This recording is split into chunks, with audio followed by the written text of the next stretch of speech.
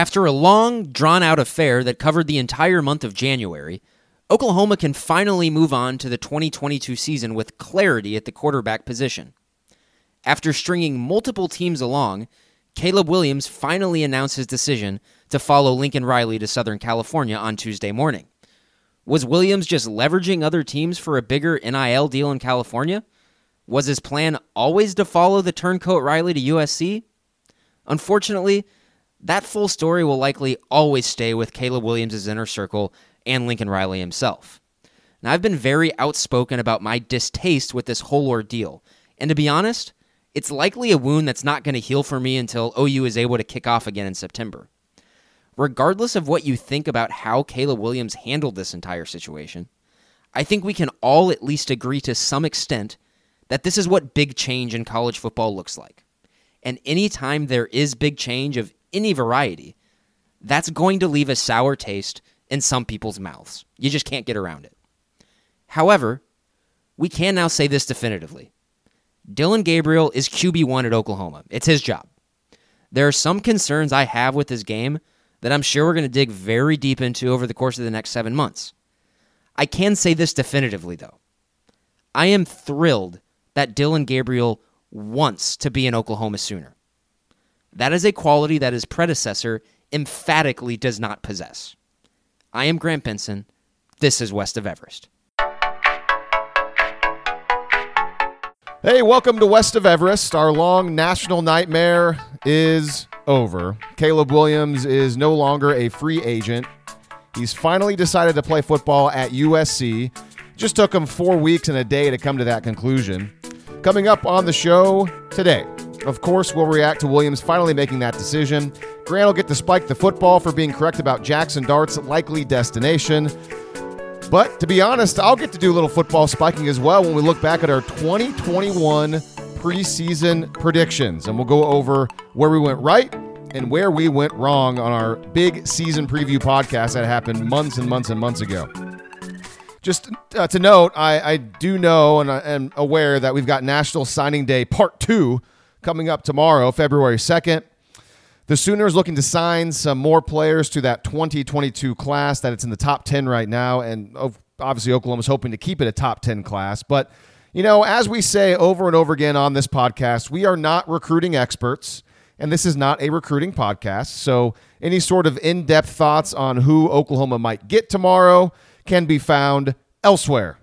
Now, once the class is set in stone, then, yeah, you know, at that time, Grant and I will probably have some thoughts on the class, and we'll make those clear down the line. So without any further ado, let's bring back in Grant. And Grant, I got to ask you, do you got some things to get off your chest about being right, about Jackson Dart probably going to Ole Miss, which you said last podcast? Now it is official, Jackson Dart and his teammate, Michael Trigg, going to Ole Miss. I mean, honestly, not really. I never really got wrapped up in it. It never made sense to me. And we're in 2022. Kids don't transfer to go sit behind somebody. That's just that's just not something that we're going to see at all going forward. Guys like Jackson Dart are going to go somewhere where they can absolutely start with no question marks whatsoever. That wasn't going to be the case at OU. And so, I mean, that was a pretty easy conclusion for me to jump to. Yeah, I got to give you credit. You saw right through all that smoke, because I'm over here just sitting here taking in all the information, just buying into the assumption that Jackson Dart may have been looking at Oklahoma as a better landing spot because of Brent Venables and because Jeff Lebby were most likely going to be around as his head coach and his offensive coordinator for the next 2 years. And, you know, even if he didn't beat out Dillon Gabriel in 2022 for the starting job, then Gabriel was going to leave, and then Dart would be the starter in 23 and then again in 2024 if he wanted to stick around that long. You know, but you're right. Players don't transfer to play behind anybody, especially at quarterback in 2022. And the more I think about it, the more I should have seen that, and I didn't. And that was probably wishful thinking on my part, hoping that Dart would come to Oklahoma just to bolster that quarterback room behind Dillon Gabriel, or with Dillon Gabriel, however you want to say it. Like you said, you're right. A guy like Dart, He's already played a season in college football, didn't get to play a full season last year.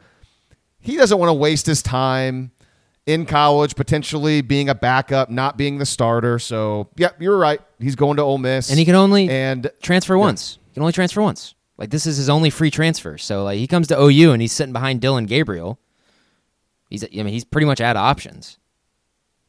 Well, he just has to wait. And like you said, people aren't, the whole point, I shouldn't say the whole point, but a big part of the transfer portal and waiving the year sitting out is that players, if they're not playing, they want to go somewhere where they can play. And you're a quarterback, especially a player like Dart, who was highly recruited. I'm not sure. I don't think he was a 5-star, but he's a guy that probably thinks, hey, I want to go and play for Lane Kiffin, and I want to play for 2 years and go to the NFL and fast track it. I will say, you mentioned Michael Trigg last week because that was the guy that you wanted almost even more than Dart. And I didn't know. I'm really not even say almost. Definitely the guy I wanted more than Dart. And I hadn't watched any Trigg. I didn't know much about him, so I didn't engage in that part of the conversation. And so I did want to comment and say that I did watch some video of him. And, yeah, I get it. I'm with you. That would have been a great addition to Oklahoma. He looks tall. He looks athletic. Looks like a potential playmaker. So that's a good get for Ole Miss, and I think Dart's a good get as well. And, that would have definitely bolstered Oklahoma's roster. So I see what you meant with Michael Trigg. So that's kind of a bummer. To inject some positivity into it, I think Dylan Gabriel is better than Jackson Dart. Just from what we've seen so far as college players. Oh, yeah. I was excited for the potential, like a real competition, because I don't think it would have been a sham competition. I think Dart could have came in, and who knows? Maybe even though Gabriel had more years under Levy's offense, I don't know, maybe something would have happened where it would have been a good battle. But I know that Dylan Gabriel was welcoming the competition. He was like, yeah, come on in. And from what I've heard, it sounds like Dart was like, nah, I'd rather go somewhere where it's obvious I'm going to be the starter.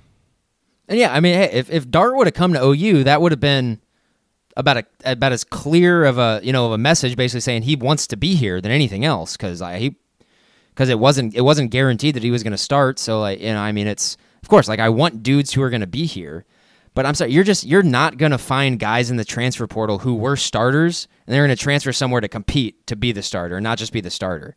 Like in the year 2022, that's just not going to be a thing that happens.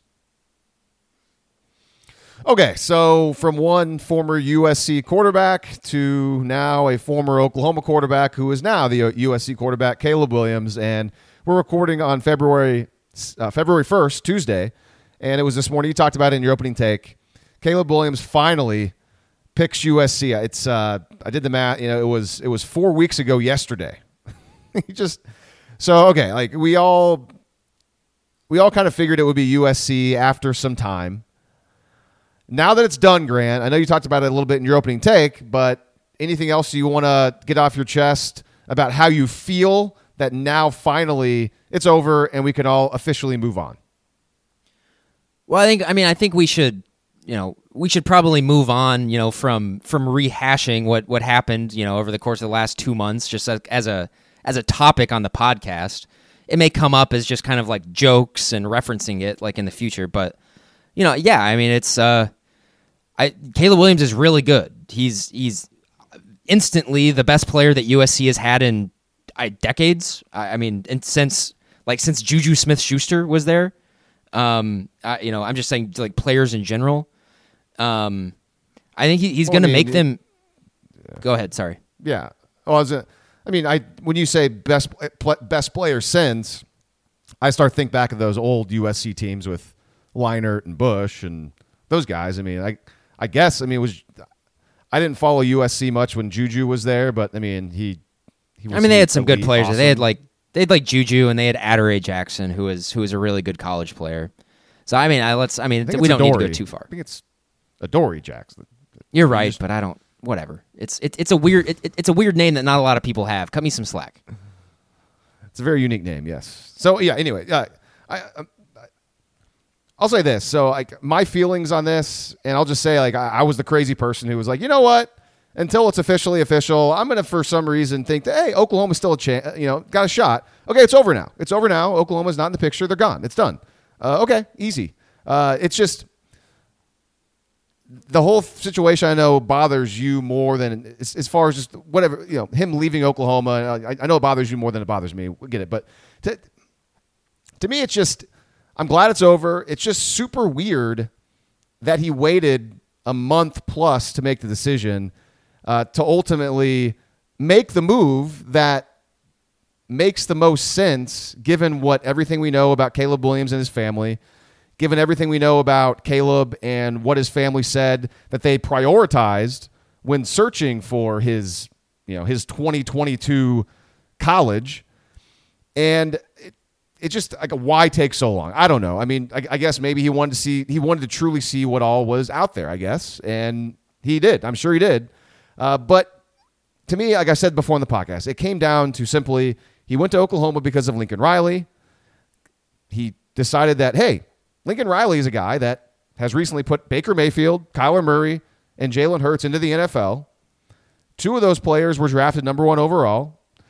And Caleb Williams is a player that has more talent than a Baker Mayfield. He has more talent than a Jalen Hurts. And his talent is probably on par with a Kyler Murray, especially if you're going to judge each player based on their first year in college. I mean, Murray didn't play as much as Caleb played his first year at Texas A&M. And I'd say that Caleb Williams' time at Oklahoma, as far as how well he played, is better than Kyler Murray the way, his first year at A&M before he transferred to Oklahoma. So saying all that, it would make sense that Caleb Williams is a person that would say, hey, Lincoln Riley got those guys to where they wanted to go. I'm just as good, if not better than those guys. Therefore, there's a great chance that Lincoln Riley will get me to the NFL and maybe even get me to be the number 1 pick as well. So Riley goes to USC. It makes all the sense in the world that Caleb Williams goes to Southern California to follow him. I get it. Now, like, if you dig into more of the details, and this is kind of how I want to move forward with the story, you get into more of the nuance.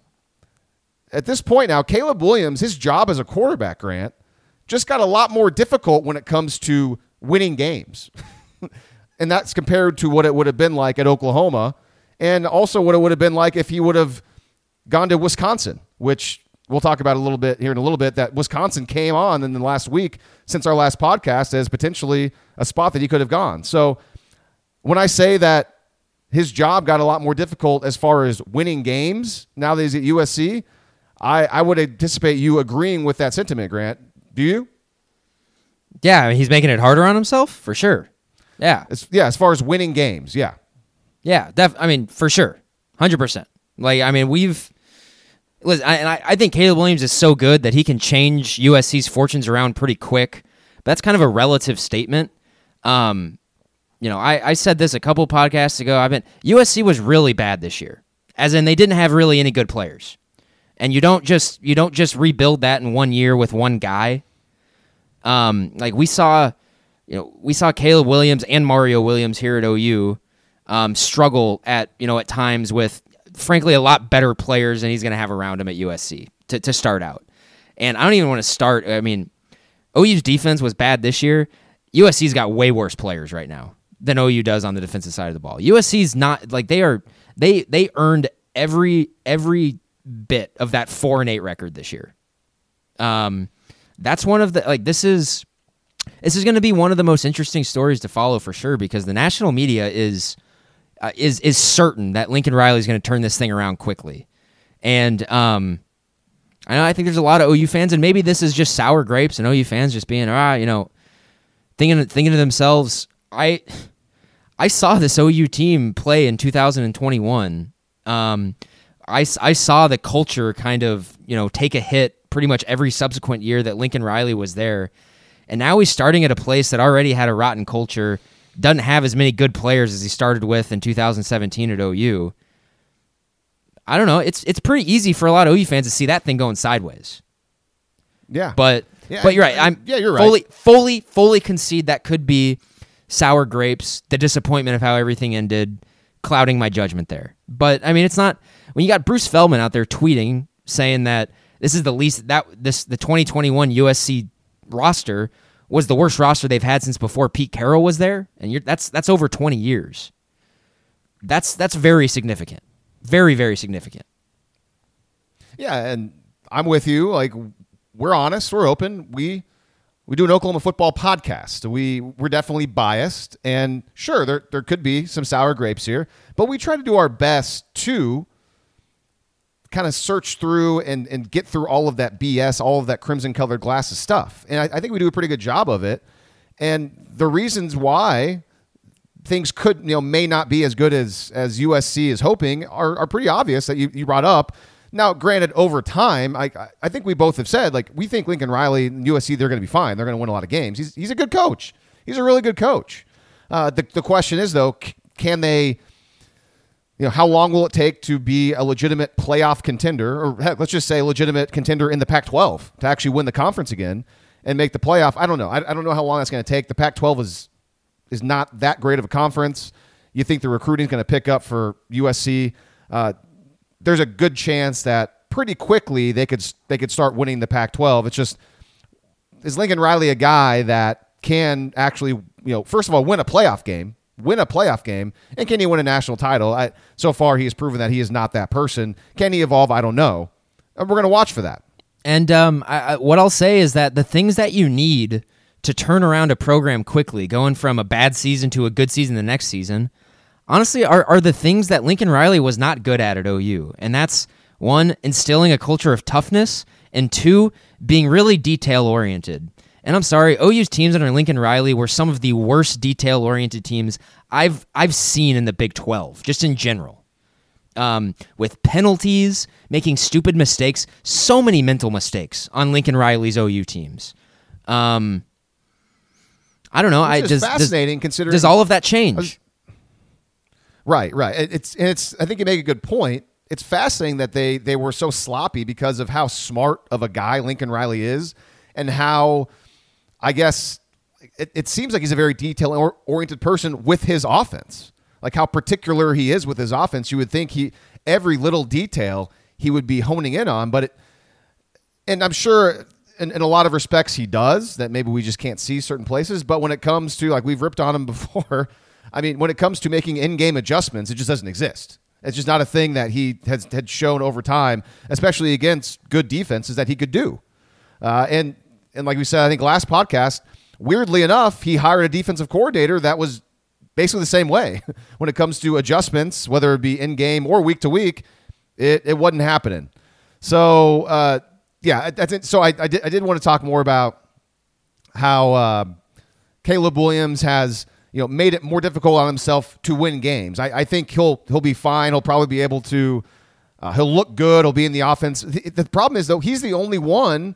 Him and Mario Williams are the only one on that offense that knows this offense. So, they have experience, but nobody else in that offense knows Lincoln Riley's system. And you've already referenced it before. Both sides of the ball, not just the defense, but both sides of the ball need a ton of work. And just to piggyback off of the Bruce Feldman thing that you mentioned, I heard from a trusted source that USC is considered to be bad in the trenches on both sides of the football. Really bad. Like, talking offensive line, defensive line. They do have some talent. They have some pieces at the skill positions on offense, and they bolstered it with Mario Williams and obviously with Caleb Williams there. But outside of that, Bruce Feldman mentioned it. He said that, like you said, like, he was around USC at the end of last season, and this is the worst roster he's seen since before Pete Carroll got there. So, we're going to find out, I think, in 2022, this upcoming season, just how good Caleb Williams really is. Like, how much can he elevate a team that, they've added some transfers, they've added some talent, but it's a roster that's not very good. How much can he elevate this team? And he's a kid, but you'd hope that he understands that. And if he's being realistic with himself, 2023 is going to be the year where Caleb and Lincoln and all those guys, they circle as like, all right, this is where we can make a legitimate run, hopefully at a championship. What kind of championship that is? Certainly the Pac-12 should be on the table in 2023 after 2022. After that, I don't know if they're, but we'll learn a lot about this team and the way they go in 2022. I guess it's going to be tough. It's going to be tough for 2023 to be that year because this recruiting class for USC is a bust. The 2022 recruiting class is not good. That's what they need to make 2023 a good year. You can't be relying on a bunch of true freshmen coming in that will never work in college football ever. So this is a big rebuild for USC. It helps them that Caleb Williams is going. That may speed it up a little bit. But you don't if you're that bad in the trenches, it's going to be hard to win. When Alabama already had good players when Nick Saban got there. This is a lot different right now. See, what we don't know and what I'm super interested to find out more, and I'm not sure if it's possible to do a whole lot of research on this. I'm sure it is. It just takes the time. But you got to give credit, and we have on this podcast for multiple years. You got to give credit to Alex Grinch because from 2018 to 2019, Oklahoma's defense in Grinch's first season made a gigantic improvement. I mean, he turned the defense around. Oklahoma's defense was probably the worst Power 5 defense. If not, they were definitely top 5 worst Power 5, maybe top 3 worst Power 5 defense in the country in 2018. And in 2019, the defense was good. It was middle of the pack. Had its issues, but incredible improvement. And so what I want to know about USC's roster, is it possible for USC's defense to make that kind of leap in year one under Alex Grinch with the guys they have on their roster? And I don't know. We know Kenneth Murray was on Oklahoma's roster and he was really good in 2019 in 1 year under Alex Grinch. Does USC have? I'd say what do we know about what an Alex Grinch defense needs to be really good? And I would say you need a corner that can cover man-on-man reliably. You need a nickel who can cover man-on-man reliably. Does USC have two guys who are good in man coverage? What has Oklahoma been good at? And even actually in 2018, what was the strength of Oklahoma's defense, even though it was a bad defense? Their line. Neville Gallimore was on the team. Their defensive line gave up way too much as far as easy yardage on the ground. But the defensive line, I think, even though it was a bad defense, was, I guess, by default the strength of the team. And that only got better in 2019, 2020, 2021. How many years, the last 2 years, we've just gushed about Oklahoma's defensive line. Does USC have anybody on the defensive line that once they get into Alex Grinch's system is going to be unlocked or made better? If it's true that they are as bad as I've heard they are in the trenches and they don't really have anybody on the defensive line, I don't know. The offense will probably find ways to score points. Lincoln Riley's a good coach. It's a good offense. It's new to the Pac-12. That definitely will help Lincoln Riley because the Big 12 defensive coordinators seemingly over time had started to kind of figure out his offense. Pac-12 wise, it's new to him. Maybe they'll have some time adjusting. But it's going to be fascinating. And like you mentioned, 4-8 last year. That'd be an incredible turnaround if they were 8-4. In 2022, if they flip their record. I'll be curious to see what USC's season win total is whenever Vegas starts, coming out with those. And I'm never sure anymore when they start coming out with season win totals. It might be the spring nowadays because sports betting is so much more popular and certain books want to just get out in front of everything. But definitely by June, July, we'll start to get a consensus on what USC's season win total is. And that'll kind of give us an idea of how good people think they're going to be. And we'll get to that at some point. So I did want a couple other prompts. How about Wisconsin? We briefly talked about Wisconsin because we had heard it as it came up. I think one of the On3 recruiting analysts had crystal balled Caleb Williams to Wisconsin, right before our last podcast. And then there was more and more smoke since our last podcast that Wisconsin could be a spot. And even after Wisconsin last week hires Bobby Ingram as the offensive coordinator, Caleb Williams still goes to USC. So I even texted one of my best friends who's a Wisconsin alum, big Wisconsin guy. And when I heard about Bobby Ingram being officially the offensive coordinator, I texted my friend and said, hey, man, Caleb Williams might go to Wisconsin because that was one of the dominoes to fall that I had heard was going to probably happen. It did. And that was another reason why I thought Williams, and you might be thinking, why? Well, Bobby Ingram's son goes to Wisconsin, and I've heard that Bobby Ingram's son and Caleb Williams are best friends. I mean, they're tight. And so that kind of got me believing that there might be a chance he goes to Madison. And then you throw in the fact that Bobby Ingram, he's got multiple seasons coaching in the NFL as a position coach under his belt. That fulfills the NFL type ties that the Williams family was looking for. And if you even want to dive even deeper into NFL ties, quarterback type ties like Caleb Williams obviously is. Paul Chryst, head coach of Wisconsin, he coached Russell Wilson during Wilson's one season at Wisconsin back in 2011.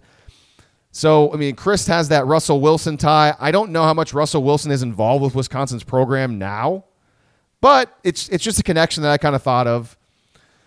But it was all speculation. It was pointless because he's going to USC. But,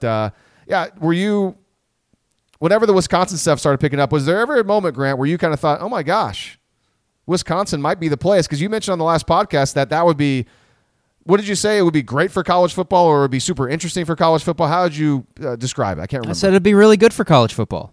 It'd be really good if the first foray into actual free agency in college football, and it turns out a team like Wisconsin is the benefactor. And I know, I mean, you could make an argument now that a bad USC team getting Caleb Williams is good for college football because college football is good when USC is good. And I guess I would entertain that argument. No, I guess I doubt Wisconsin was ever in it. In fact, I doubt any other team was ever in this thing. That's my feeling. And maybe someone would have to explain to me. I really, really do not believe that human beings make decisions like this. I really don't think so. You don't go through all of that, what went on the last month, just to pick USC in the end. If you were actually looking around and seeing what was out there, I don't buy anything that comes from that dude's camp at all. I just don't. And that's why I said in the opening take, we're never going to know. We're never going to know. It's just a feeling. The way that they operate is just not how human beings operate normally. And that is just weird to me. So no, I don't think Wisconsin was ever a thing, probably. I think there's a chance we could find out more information, because I think what we've learned, at least I think what I've learned in the last handful of years, I mean, people love to talk about themselves, and people love to put everything on social media and be all about themselves. And I think people generally have always been that way. Human beings are narcissists. It's just some people are better at covering it up than others, I think. And it's easier than ever to be a narcissist in 2022 with all of the ways that you can promote yourself and put everything out there on social media. And so my point is, I wouldn't be surprised if somebody down the line is going to want to talk about this and explain the process. Granted, whenever that happens, if it does happen, will it be the truth? Then you have to consider the source. I don't know.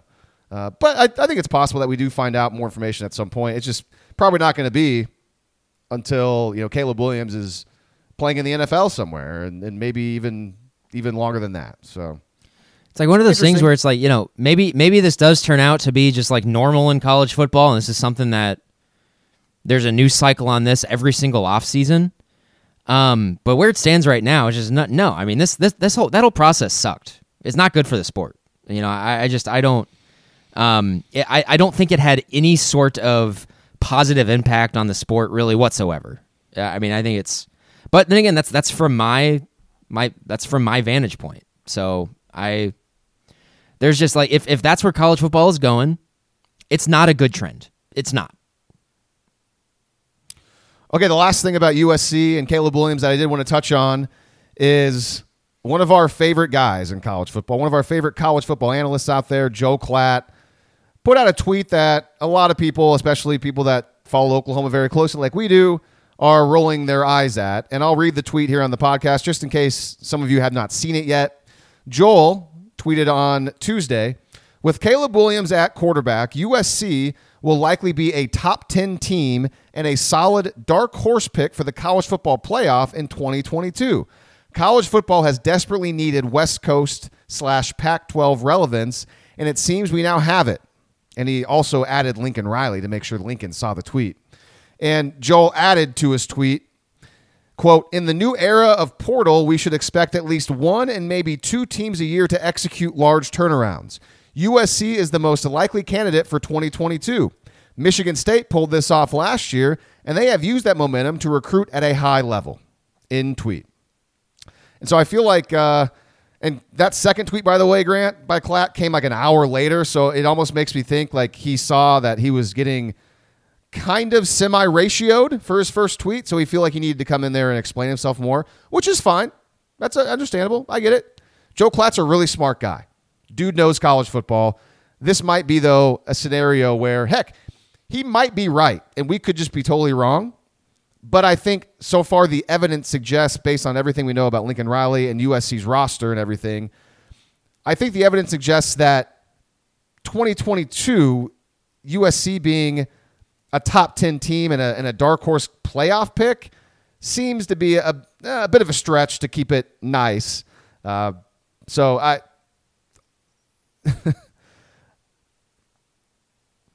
don't know. Klatt's not a guy that's going to tweet stuff just to like get people riled up. I think he truly believes this. I mean, do you agree that Klatt's a guy that if he tweets something, he believes it?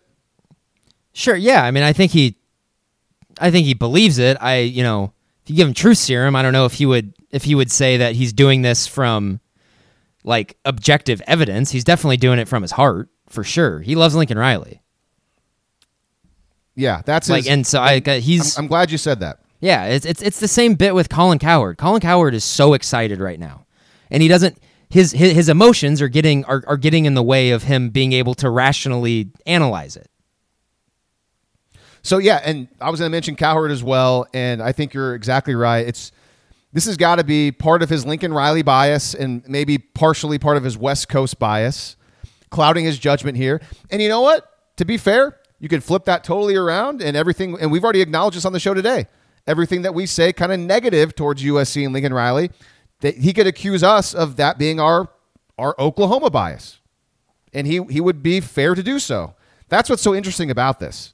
Is that, I mean, there's a chance that, one of us is 100% right about this and the other person is totally wrong. There's also a chance that there's a lot of gray area here.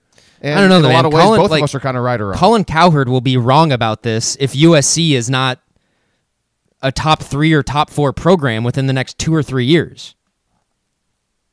I mean, Cowherd thinks what he predicted? Cowherd thinks that USC is like instantly going to be like an SEC team. Like he thinks the Pete Carroll era is back, baby.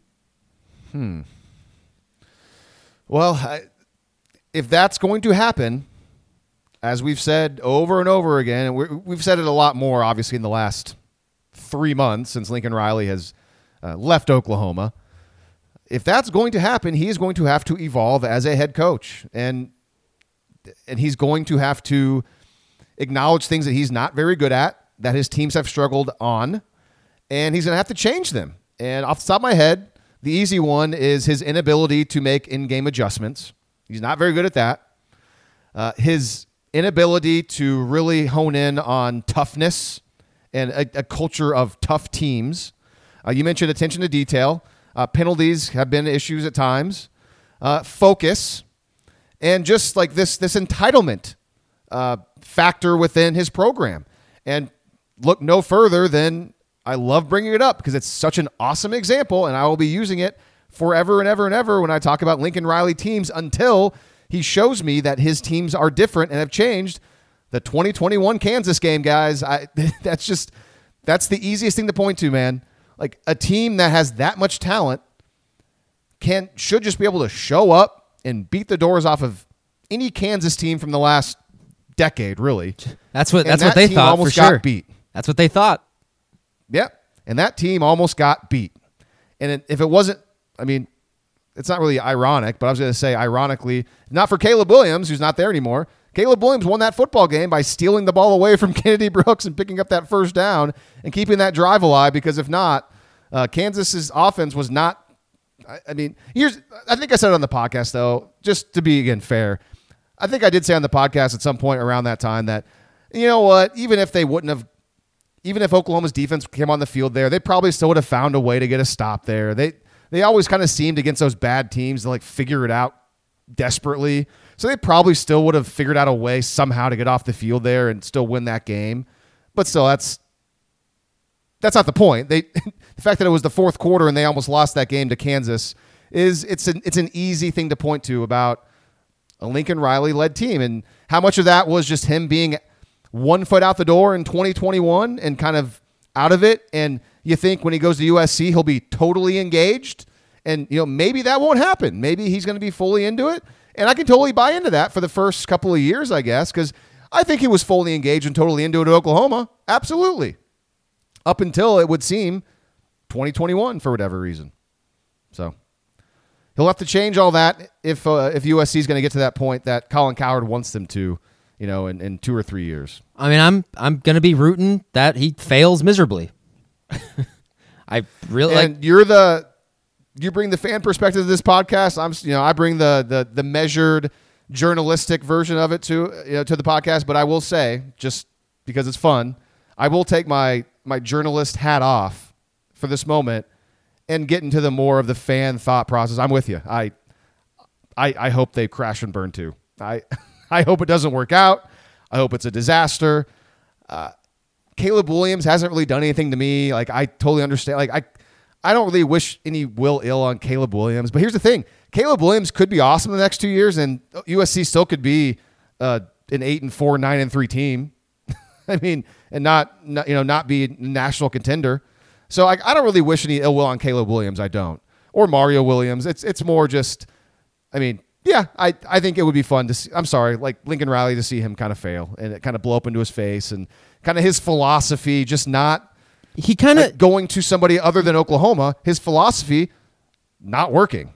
And to think, in hindsight, best case scenario for us in this podcast and Oklahoma fans, 5 years from now, if USC is kind of just a middling, maybe they're competing for the Pac-12, but they're not really going anywhere. They're kind of plateaued. That's kind of what we saw at Oklahoma, but Oklahoma's a better program, so they were making playoffs. They were winning the Big 12. And, that's our best case scenario for our perspective. Obviously, though, that's us looking through a biased lens, and I will acknowledge that. Yeah, it would be very delicious if that was, if the narrative turned out to be that when Lincoln Riley left, he was actually doing OU a favor, and that was, of course. I mean, that is very, it's not going to happen. It's not going to work out that cleanly. Be pretty sweet if it did, though. Well said. Well said. All right, let's move on. One brief thing I did want to touch on. Again, we're not going to... do you have any signing day stuff that you want to talk about? Because I don't. I don't have anything. I just don't. Okay. Other than what Brent Venables did to salvage the signing class and to sign... This is going to be a top 10 class. That's really impressive. That is something that... And so, one of the things that I was worried about immediately after Lincoln Riley left was recruiting. I was just like, I mean, say what you want about how this 2021 season looked and how the team looked, prepared or didn't look prepared. The recruiting absolutely had been elevated, for OU under Lincoln Riley. And let's just say to this point, I've been so encouraged by Brent Venables' recruiting up to this point, I don't want OU to go to the SEC anymore. I'd much prefer them to stay in the Big 12 if they can still recruit this way. So I'm happy about that, and still I'm ecstatic that Jaron Kanik is part of the class, is on campus, is there. Like I said, I think he's the best player in the class, and I think they have. And I'm not the first person who said this, but Robert Spears Jennings has just absolutely exploded in the last couple of months. He dominated the Under Armour All-American game. Was dominating 5-star receivers lined up in front of him. And I, like I already said, I'm so excited for Jaden Rowe. So I think just the three guys that they got in the back seven of the defense with Kanik, Rowe, and Robert Spears Jennings, I think that is a foundational class of guys that they got there. I'm really excited for them. And two of those players are defensive players, and you get extra all of those excited players about are defensive them. players. All of them are. Didn't you mention? I thought you mentioned. Who am I thinking? I thought you mentioned the big receiver. Jaden Gibson is part of that too. But Gibson, and I really liked Gibson too. I'm specifically talking about Kanak, Spears Jennings, and Jaden Rowe. Okay, no, that's my fault. Yep, you did, and so you were focusing on the defense. Okay, you're right, and I guess I was going to put a point on it. Yeah, that we can be even more excited than maybe we were the last couple of years because of Brent Venables and this defensive staff they're putting together. I just think it's a lot more fair for us to be very encouraged by it and think that they could be developed into better players than the previous regime developed defensive guys, considering we had evidence. We had a couple of years of evidence of the way they develop guys, and some guys were developed well, but others left a lot to be desired.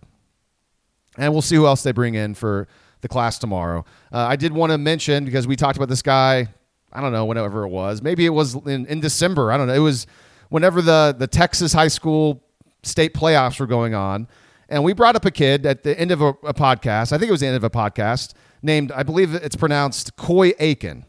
It's either Coy Aiken or Coy Eakin. And, if you guys are big fans of this podcast, you may remember us talking about this kid.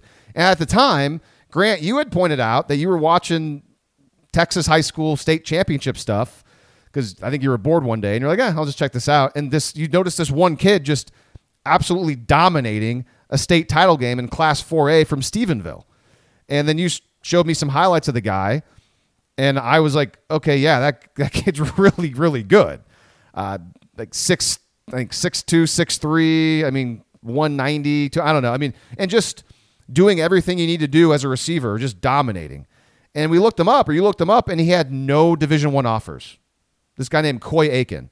And you and I were just like, okay, again, not recruiting experts. And we made that very clear.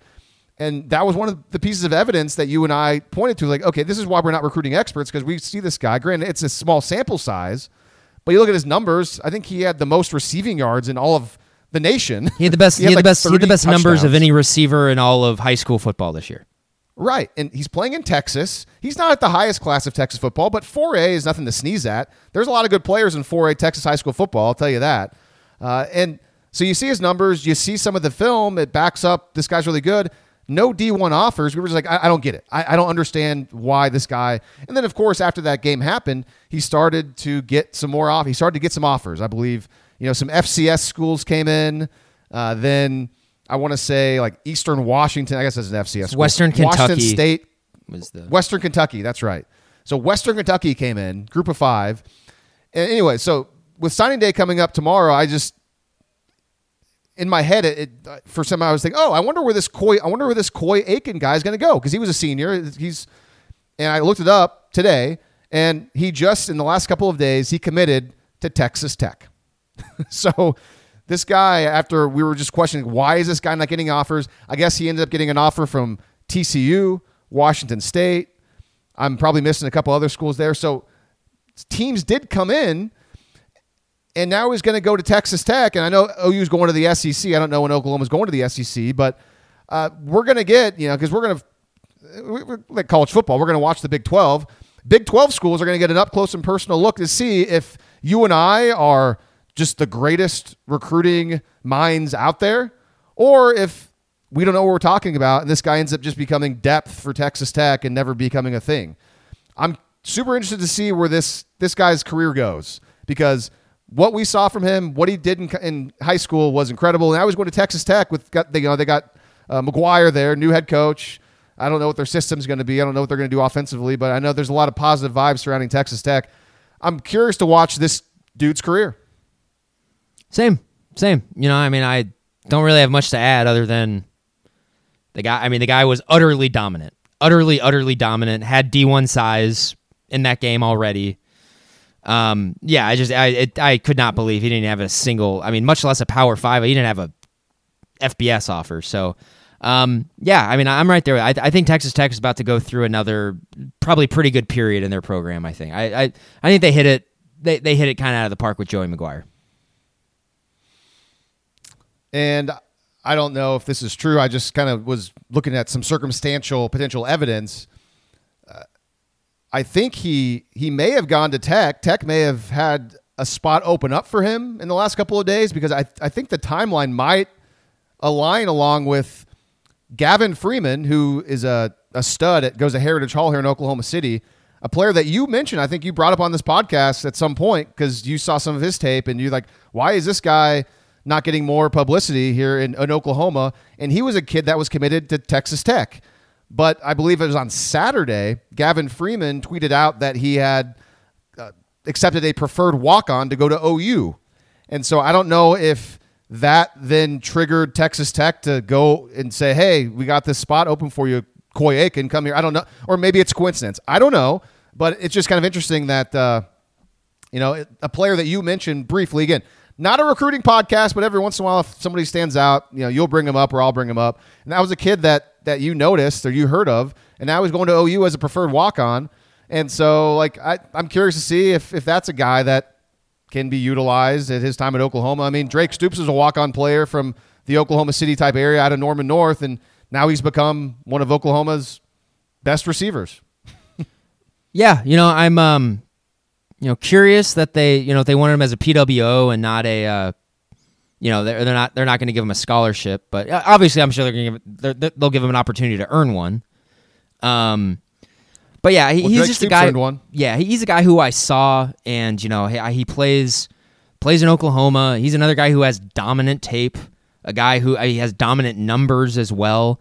And it's just one of those things where it's just like, hey, I understand he doesn't really have the measurables that a lot of schools are looking for, especially like a P5 team like OU a lot of the time. But he's one of those guys who is just such a good high school player that it'd be a shame if OU let him go out of their backyard and he goes on and is a really good player somewhere else. So, I mean, this is great. It looks like it's a kind of a win-win for OU. They don't even have to, use a scholarship on the guy. I personally thought that he's a scholarship type player when I was watching him. OU brass thinks otherwise. I am glad that he's going to be at OU though, because it's pretty easy for me to see that guy catching on somewhere else, and then OU 3 years down the line is just kind of kicking themselves for not even having that guy on the roster. One of those things. It's like, I understand measurables and stuff like that. I really do think that they should have spots on every recruiting class that are reserved for guys like that, guys like this, where it's just like I get it. He's not big. He's not a huge guy. He doesn't have the athletic profile that you're looking for. But dude's a really good football player. Is dominant in high school football in Oklahoma. Get him on your team and see what happens. And if it doesn't work out, then you can go somewhere else. Yeah. No, I'm with you, and I'm sure a lot of people already know this, but I'll just bring it up just because it's a good way to end the conversation talking about Gavin Freeman, Heritage Hall kid, the big name out of Heritage Hall that didn't have a whole lot of recruiting publicity coming out years ago was Wes Welker, and Wes Welker ended up going to Texas Tech, and the rest is history, man. I mean, he's I guess.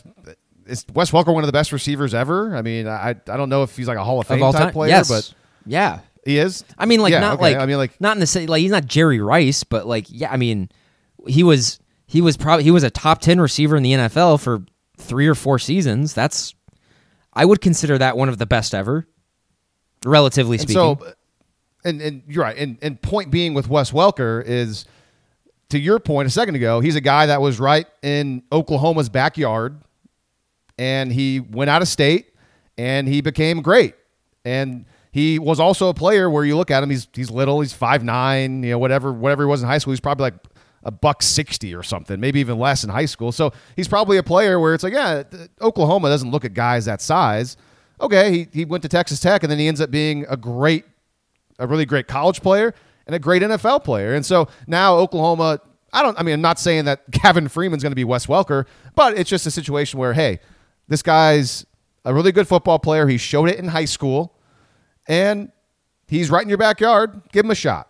See what happens. And I think that's your point, and we'll see how that plays out. Let's look now back at the 2021 big season preview, the moment you've all been waiting for if you want to figure out if we were morons in August or if we were super smart, and a little bit of both. And so here's what I wanted to do. I wanted to pull out some sound bites from that episode. I wanted to pull out our best predictions each and our worst predictions each, because I think it'd be kind of funny to look back on. But today I was going through and I went all through this and I wrote stuff down. I got tons of notes, but I'll be honest with you. It wasn't as engaging or interesting as I hoped it would be to like pull back the old sound. And I was like, you know what? I don't think we need it. I don't think we need it because there really wasn't. I mean, it was difficult for me to find a really bad prediction.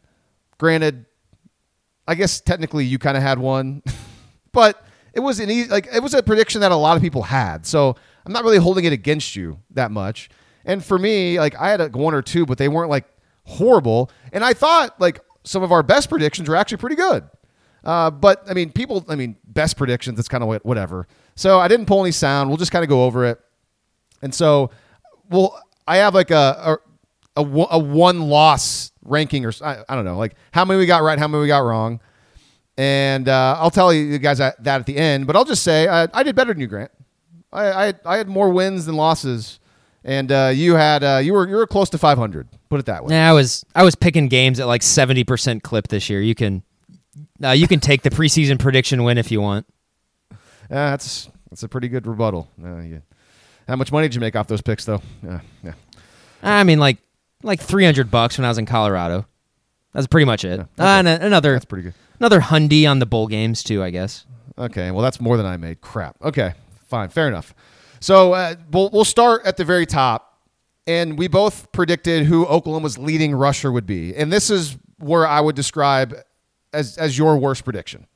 But it was a 50-50 shot. It was Eric Gray or Kennedy Brooks, and you said Eric Gray. And the reason why I guess it would qualify as technically your worst is because you were saying things like, you expected him to have easily more total yards than Kennedy Brooks because of his pass catching skills, which at the time wasn't a crazy thing to say. I mean, we thought he would be a big part of the offense.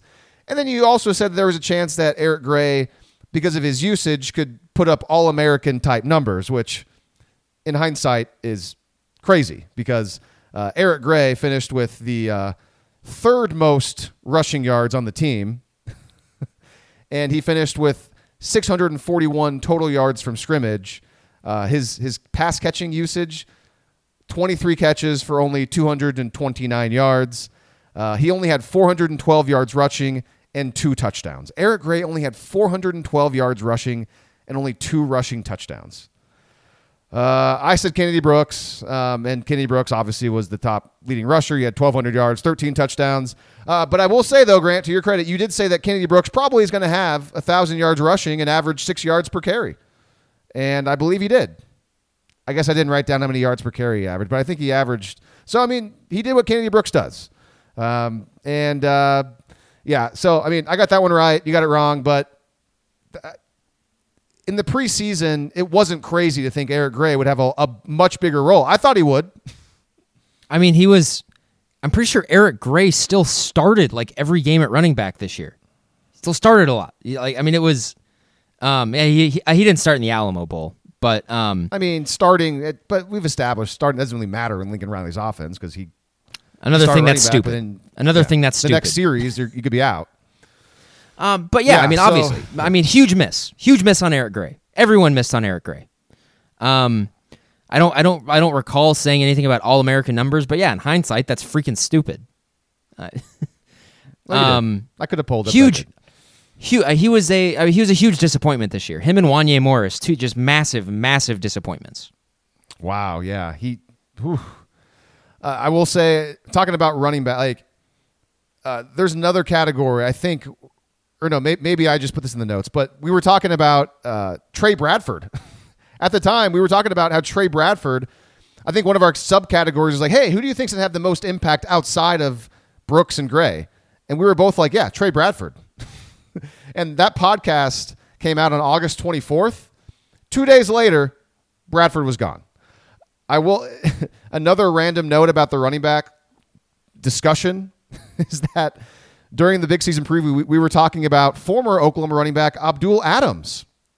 And we both wished him very well this past year at Syracuse. And because he was still at Syracuse. He was still playing. I guess because I think he had opted out of the COVID year. Didn't play. Well, I looked back at the numbers. It turns out that our buddy Abdul only got 13 carries this past year. And a sophomore running back at Syracuse named Sean Tucker ended up breaking the Syracuse single season rushing record. So Abdul Adams, man, he always says that record breaking run at Oklahoma, 99 yards against Baylor. Oh yeah, he had the 99-yarder against Baylor, and then just effectively was just never heard from ever again. Man, his downfall came, I believe. It all started against Ohio State when he fumbled and he got benched, and it was kind of. Granted, I guess the Baylor game came after that. The Baylor game happened after, but yeah, I mean, I thought so too. It was did, just, yeah. All right, so the next category was leading pass catcher. And you know what? I think technically we got this wrong, you and I, because we both guessed Marvin Mims, but I think we're going to give it to us because Marvin Mims led Oklahoma in receiving yards. I mean, that's what we mean. That's what we mean. Well, leading pass catcher, you know, normally you think the guy that has the most catches also has the most yards, but didn't happen that way. I mean, he had the most yards. He had 705 yards, 5 touchdowns, only 32 catches. Only 32. The top, there's 3 players above Marvin Mims. Hazelwood, 39. Mike Woods, 35. Mario Williams with 35. Grant, you actually predicted his exact numbers. You predicted Marvin Mims' exact stats, and you predicted that Marvin Mims would have 56 catches, 902 yards, and 9 touchdowns in the regular season. And, I mean, I guess the closest you got, yardage, you were 200 yards away from getting his yards right. If he would have had 56 catches, he would have gone way over 705, I'll tell you that. So, I mean, that's how dialed in you were back in August, man. You were predicting exact numbers. I thought a lot about that, this season before it started. A lot. Which is why it was so disappointing that it did not match expectations for anybody. I mean, not a single soul expected what happened this season. And I had I made the case for another guy that in hindsight was a terrible, terrible call. But at the time, I didn't think it was that bad of a case. I made the case for Austin Stogner to be Oklahoma's leading pass catcher. He had 14 grabs for 166 and 3 touchdowns. So basically, Austin Stogner, his whole thing in 2020 was all about him and Rattler, I think, in hindsight. Yeah. So yeah, that was did I say anything about Stogner now? Because I've always kind of been a Stogner skeptic ever since he's gotten hurt. Yeah. No, you have. If you did, I didn't make a note of it. So it was probably very similar to what you had always said about him. All right, over to leading tackler. And you were very confident, Grant, it was going to be Delarian Turner-Yell. Very confident. And the reasoning for that is because he's going to play the most snaps. You said he's going to play the most snaps. Well, it kind of he was injured, so he only played 9 of 13 games. He averaged 5.8 tackles per game. By the way, DTY finished 4th on the team with 53 tackles, so it wasn't DTY. If he would have played a full season, though, he might have been the leading tackler. So that wasn't too crazy of a prediction because, you were on the right track. You predicted a DB, and a DB actually led the team, tied for the team leading tackles with Brian Asamoah, Pat Fields. They each had 20. Asamoah and 80. 80 tackles. Asamoah and Fields each had 80. I predicted that Asamoah would lead the team in tackles. So got that one right. Also, I also predicted that. Pat yourself on the back for that one, man. Really went out on a limb there. I know. I also said that I thought Deshaun White would get a lot more play this year, and he was 3rd on the team with 60 tackles. So, boom, yeah, that was pretty easy though. So again, if you just would have gone with Pat Fields, boom, you'd have nailed it. Over to the sacks, and I mean, we both got this one right. Sacks leader, that was easy. Nick Bonito. I made the case for Jalen Redmond. By the way, Bonito only had 7 sacks. That he needed more than that, but that led the team. I made the case for Jalen Redmond.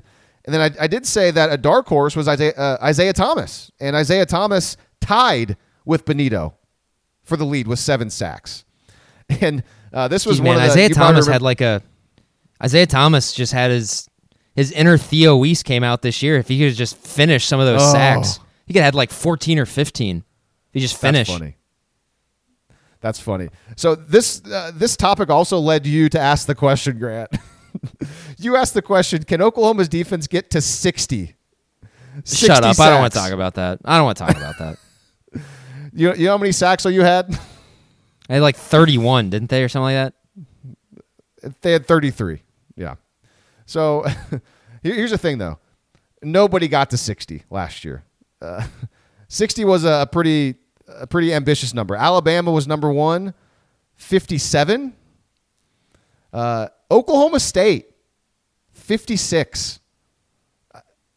Oklahoma State's defense, man. That was the defense of Oklahoma right there. Good for them. You also asked the question, is it reasonable for Oklahoma to average more than 10 TFLs per game? Oklahoma averaged just short of 7.5 TFLs per game. And, so I think it was realistic. It was realistic to think that they could have done that. Well, Isaiah Thomas just doesn't miss a tackle this year. They probably have like 13 or 14 per game. Okay, that's true. That's true. It was a joke. It's a joke, everyone. Nationally, nobody in college football averaged more than 10 per game. Actually, Oklahoma State led the nation, 8.3.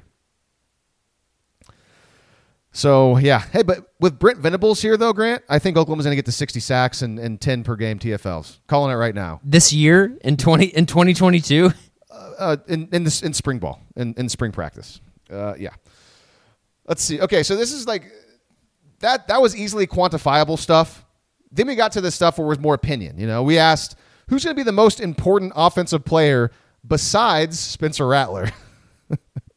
And so, okay, the correct answer of this obviously ended up being Caleb Williams, but like nobody was going to predict that at the time. So there is no way we're going to get this one right.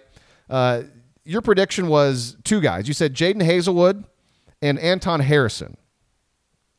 So in hindsight, what do you think about that prediction? Do you think that was pretty solid? Like, I don't know. This is one of those, like, it's an opinion question. I think it depends on how it turned out. Like, it didn't turn out to be true, but yeah, if Jaden Hazelwood and Anton Harrison would have been way better this year, OU's offense probably would have been a lot better. Yeah, probably. Yeah, and I said the running back group, Brooks and Gray, and it was all because of health, because of lack of depth. I think they both stayed healthy. And I think if you just take quarterback out of the equation here, it's probably the answer probably is Kennedy Brooks. Yeah. Oh yeah, you're right. He was really good. Yeah. Yeah, Kennedy Brooks Kennedy Brooks, like, if you want to take just like, if you only want to include just like effectiveness and whoever, like, Kennedy Brooks was the best player on the team this year. Like, he just was. All right, and then we asked who was going to be the most important defensive player, and this can qualify as maybe my worst prediction. I was trying to think outside of the box. I'll start with you, though, because, you probably got this one right. You said Nick Bonito. The question, like, is that the correct answer? Is Nick Bonito the most important defensive player? Yeah, I think so. You think he was? Sure. Yeah, you're probably right. I think he played every game. I don't remember him missing really any time, so there's not really any way to quantify that. But he led the team in sacks. You could also say it was. You could say it was Woody Washington also. Oh, yeah, that's true. He could be the answer as well. It could be both those guys. But even though, like, when he even got in there, it's like he wasn't like great in the games that he played. So, like, it was. Yeah, that's true. Well, I said the most important defensive player was going to be Key Lawrence. And so my reasoning was because I wanted a more talented, flashy player back at safety that could potentially help Oklahoma separate and be more dynamic. And he was an important guy. He turned out being kind of a Swiss Army knife type player, and he helped a lot at corner. So, like, it wasn't a total miss, but he wasn't the most important defensive player on the team. But he ended up being a factor, so I was happy about that.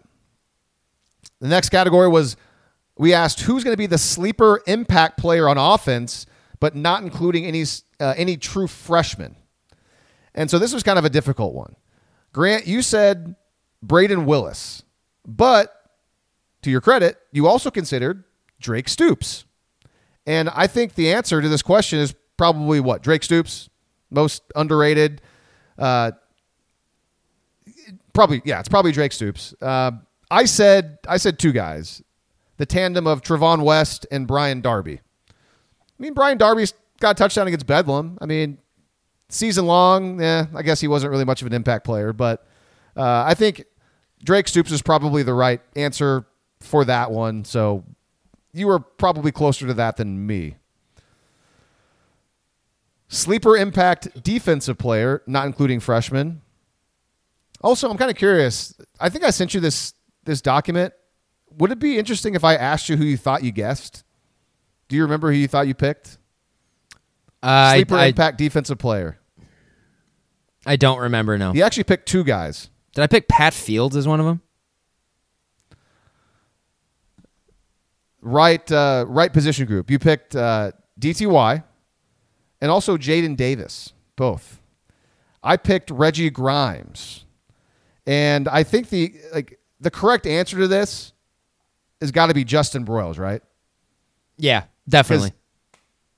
He had 53 tackles, 4 TFLs. Because I don't think anybody, even going into the season, I don't think anybody outside of me in the last 2 weeks of the preseason when the coaches were all but telling you, yeah, Justin Broyles is going to play.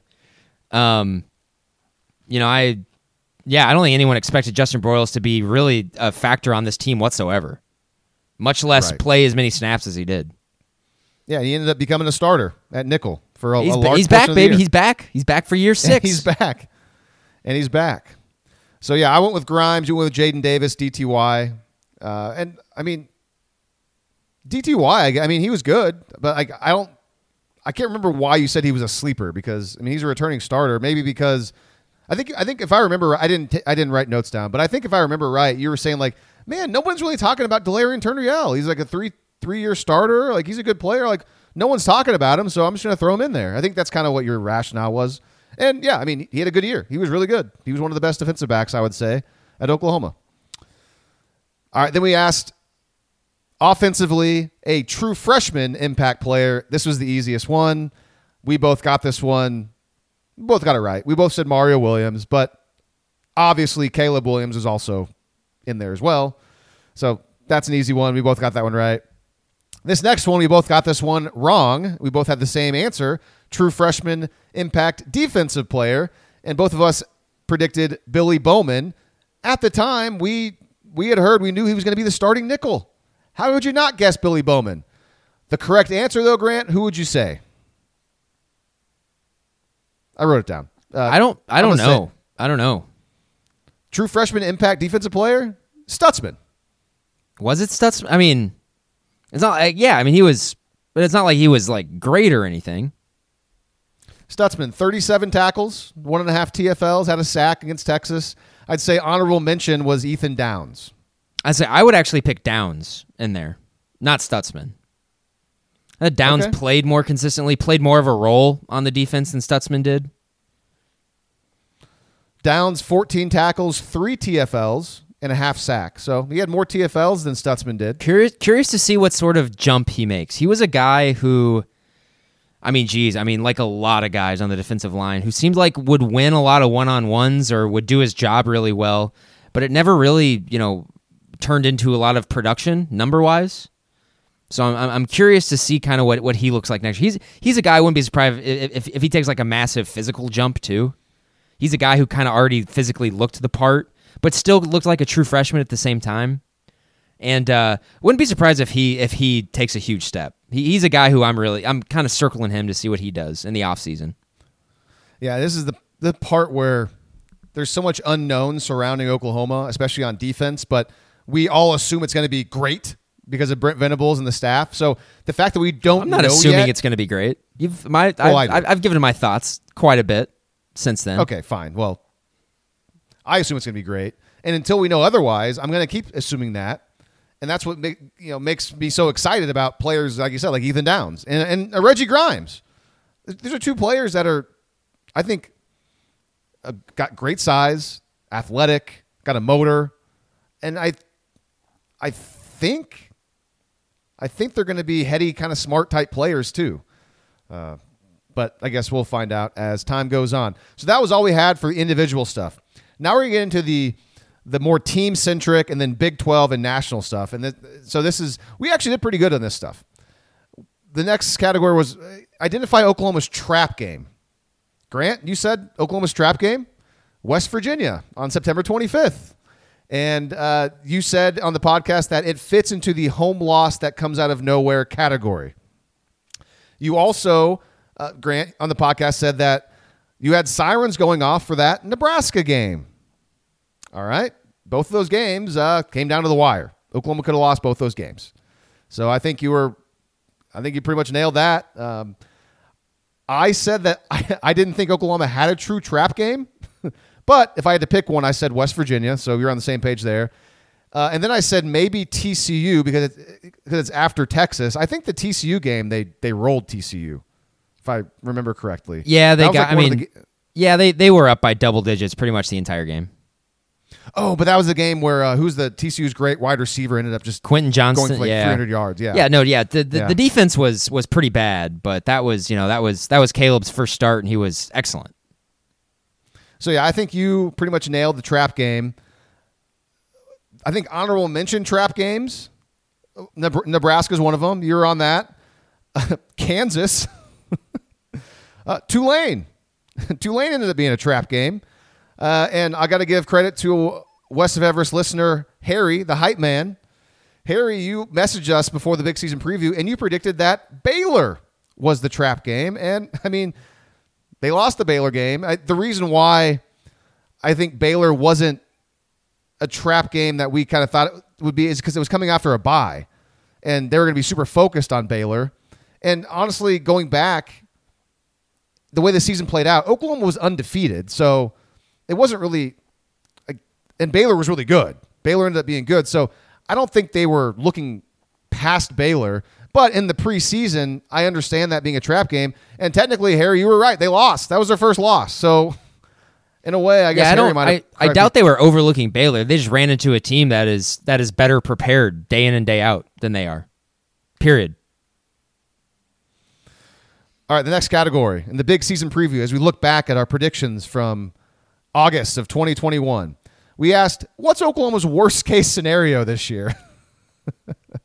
So here's what I wrote down notes for what you said, Grant. You said, quote, it's apparent Oklahoma has not, this is their worst case scenario, that we're watching the games and it's apparent that Oklahoma has not made the quote unquote jump that we're all expecting. Like Clemson in the ACC jump. Oklahoma is still struggling with K-State on the road, giving up chunk plays to average offenses. The offense can't put teams away in the second half. Basically, if this team looks like it did in 2019. You went on to say, if Spencer Rattler gets hurt, this is worst case scenario, if Rattler gets hurt and misses significant time, it probably hurts the national title hopes. But you did say, Grant, that you thought Caleb Williams could come in and probably help win the Big 12. So what do you think? I mean, obviously the worst case scenario. Yeah, I pretty much nailed that, didn't I? I thought that was pretty interesting. Yeah, when you said, struggling with teams like K-State on the road, the offense not putting teams away, defense giving up chunk plays. Yeah, we saw that. Well, I think the operative words there saying it's apparent while watching them that they just haven't made the step, and I think what everyone could say, especially in that September watching them, is when everyone kind of started to panic, thinking like, oh no, they just don't have any juice. They don't look that interested. They I don't know what they were doing, but a step certainly has not been made. Yeah. And we kept trying to talk ourselves into it, like, oh, they're going to figure it out. And, I mean, they were trying to talk us into it by what they were saying in the media. And it just comes down to they played a really, really easy schedule.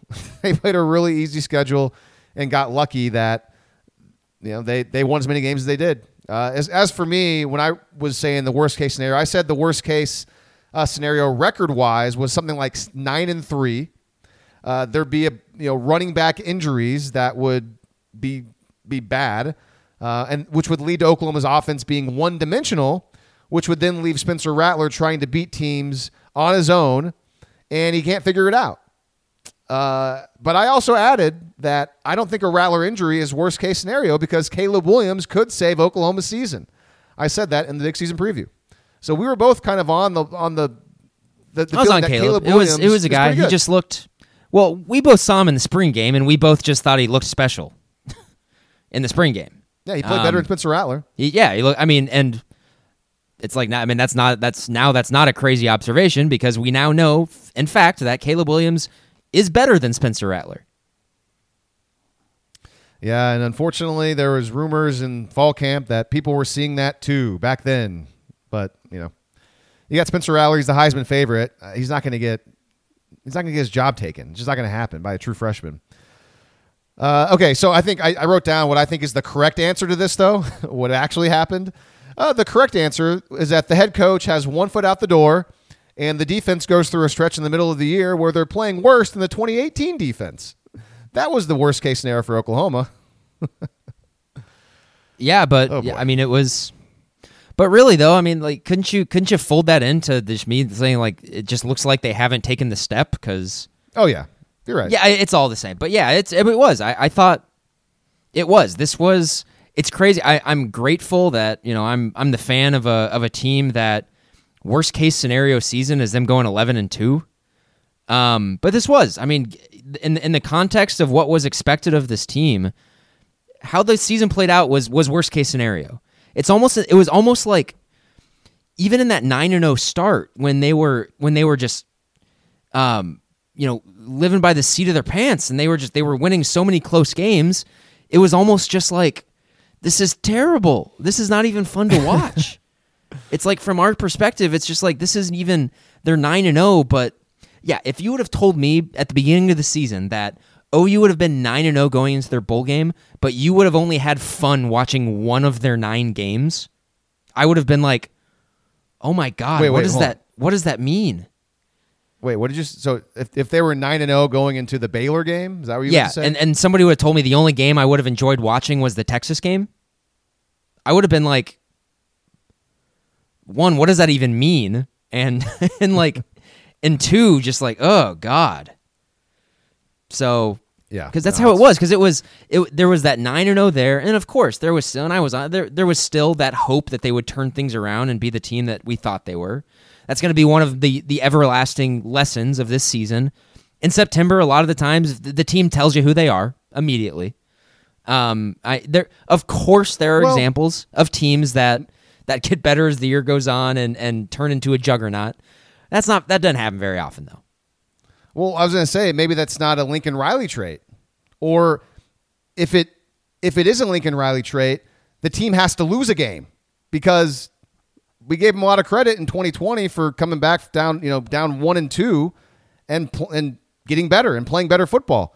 2019, I suppose after the Kansas State game, I think they played better. I mean, they were sketchy as hell the rest and after the K-State game. Yeah. Maybe 2017 then after Iowa State. I guess maybe I don't know if they got better. It was after in 2017 it was after Bedlam. They killed everybody after Bedlam. So yeah, maybe that's a great point though. I mean, at least with the Lincoln Riley team, I don't know. I mean, or at least if we can identify before the season begins, is this a year where Lincoln Riley has 1 foot out the door, or is he fully bought in? That could be a perfect thing we need to know as well. Can't talk. Every Lincoln Riley team at OU has been sketchy, at least in one area, like really sketchy, like to where like whether or not it's the defense sucking and just giving up a ton of big plays, or it's the penalties, or it's just kind of like the coverage busts. Yeah, there's something about them that's always just very sketchy. Or until 2021, that wasn't really an issue on offense, but in 2021, then the offense playing poorly at times. Where it's the first time with Riley calling the plays where it was like consistent, where the offense would, even with Caleb Williams, Iowa State, Baylor. I mean, those are games where they won the Iowa State game, but the offense was bad, sketchy. It was bad. Yeah. All right. How about Oklahoma's best case scenario? We predicted that. And Grant, you said best case scenario for Oklahoma in 2021 is that Jaden Hazelwood is healthy and as advertised. Mike Woods is a big play threat. Anton Harrison is the next great left tackle at Oklahoma. Spencer Rattler makes the jump. Eric Gray is the most explosive running back since Joe Mixon. Nick Benito and the rest of the D-line take that step as well. The DBs become big play machines and force turnovers. And you compared Oklahoma, best case scenario, to the 2013 Florida State team that ended up going on to win the national championship. So I read you back your comments from that. What comes to mind? I mean, I agree. That would have been their best case scenario. It didn't happen. None of it. Like I'm saying, nobody got better. No one on the team got better. I'm sure someone did. Kennedy Brooks was maybe the best offensive player outside of Kennedy Williams, Brooks. But he was the same guy though. He was the same guy though. Yeah, but I thought he was a little sharper. I thought he was a little stronger. I thought this season he was much more apt to run through arm tackles than he had been in the past. Okay. Yeah, you're right. But hell, man, Kennedy Brooks got better after spending a year away from the team. Yeah. Maybe he spent the 2020 season training in College Station with Schmidt. No. That's stupid. All right. And for the record, I said kind of a lot of the same stuff. I said Spencer Rattler makes that leap to being, as good as first quarterback drafted type talent. The running backs stay healthy. Jaden Hazelwood, Theo Weiss, they both play like 5 stars. Well, it turns out that Weiss didn't even play. Stogner and Willis stay healthy and create a nice dynamic combo as big-bodied tight ends. And all the defensive guys who were good in 2020 make a jump.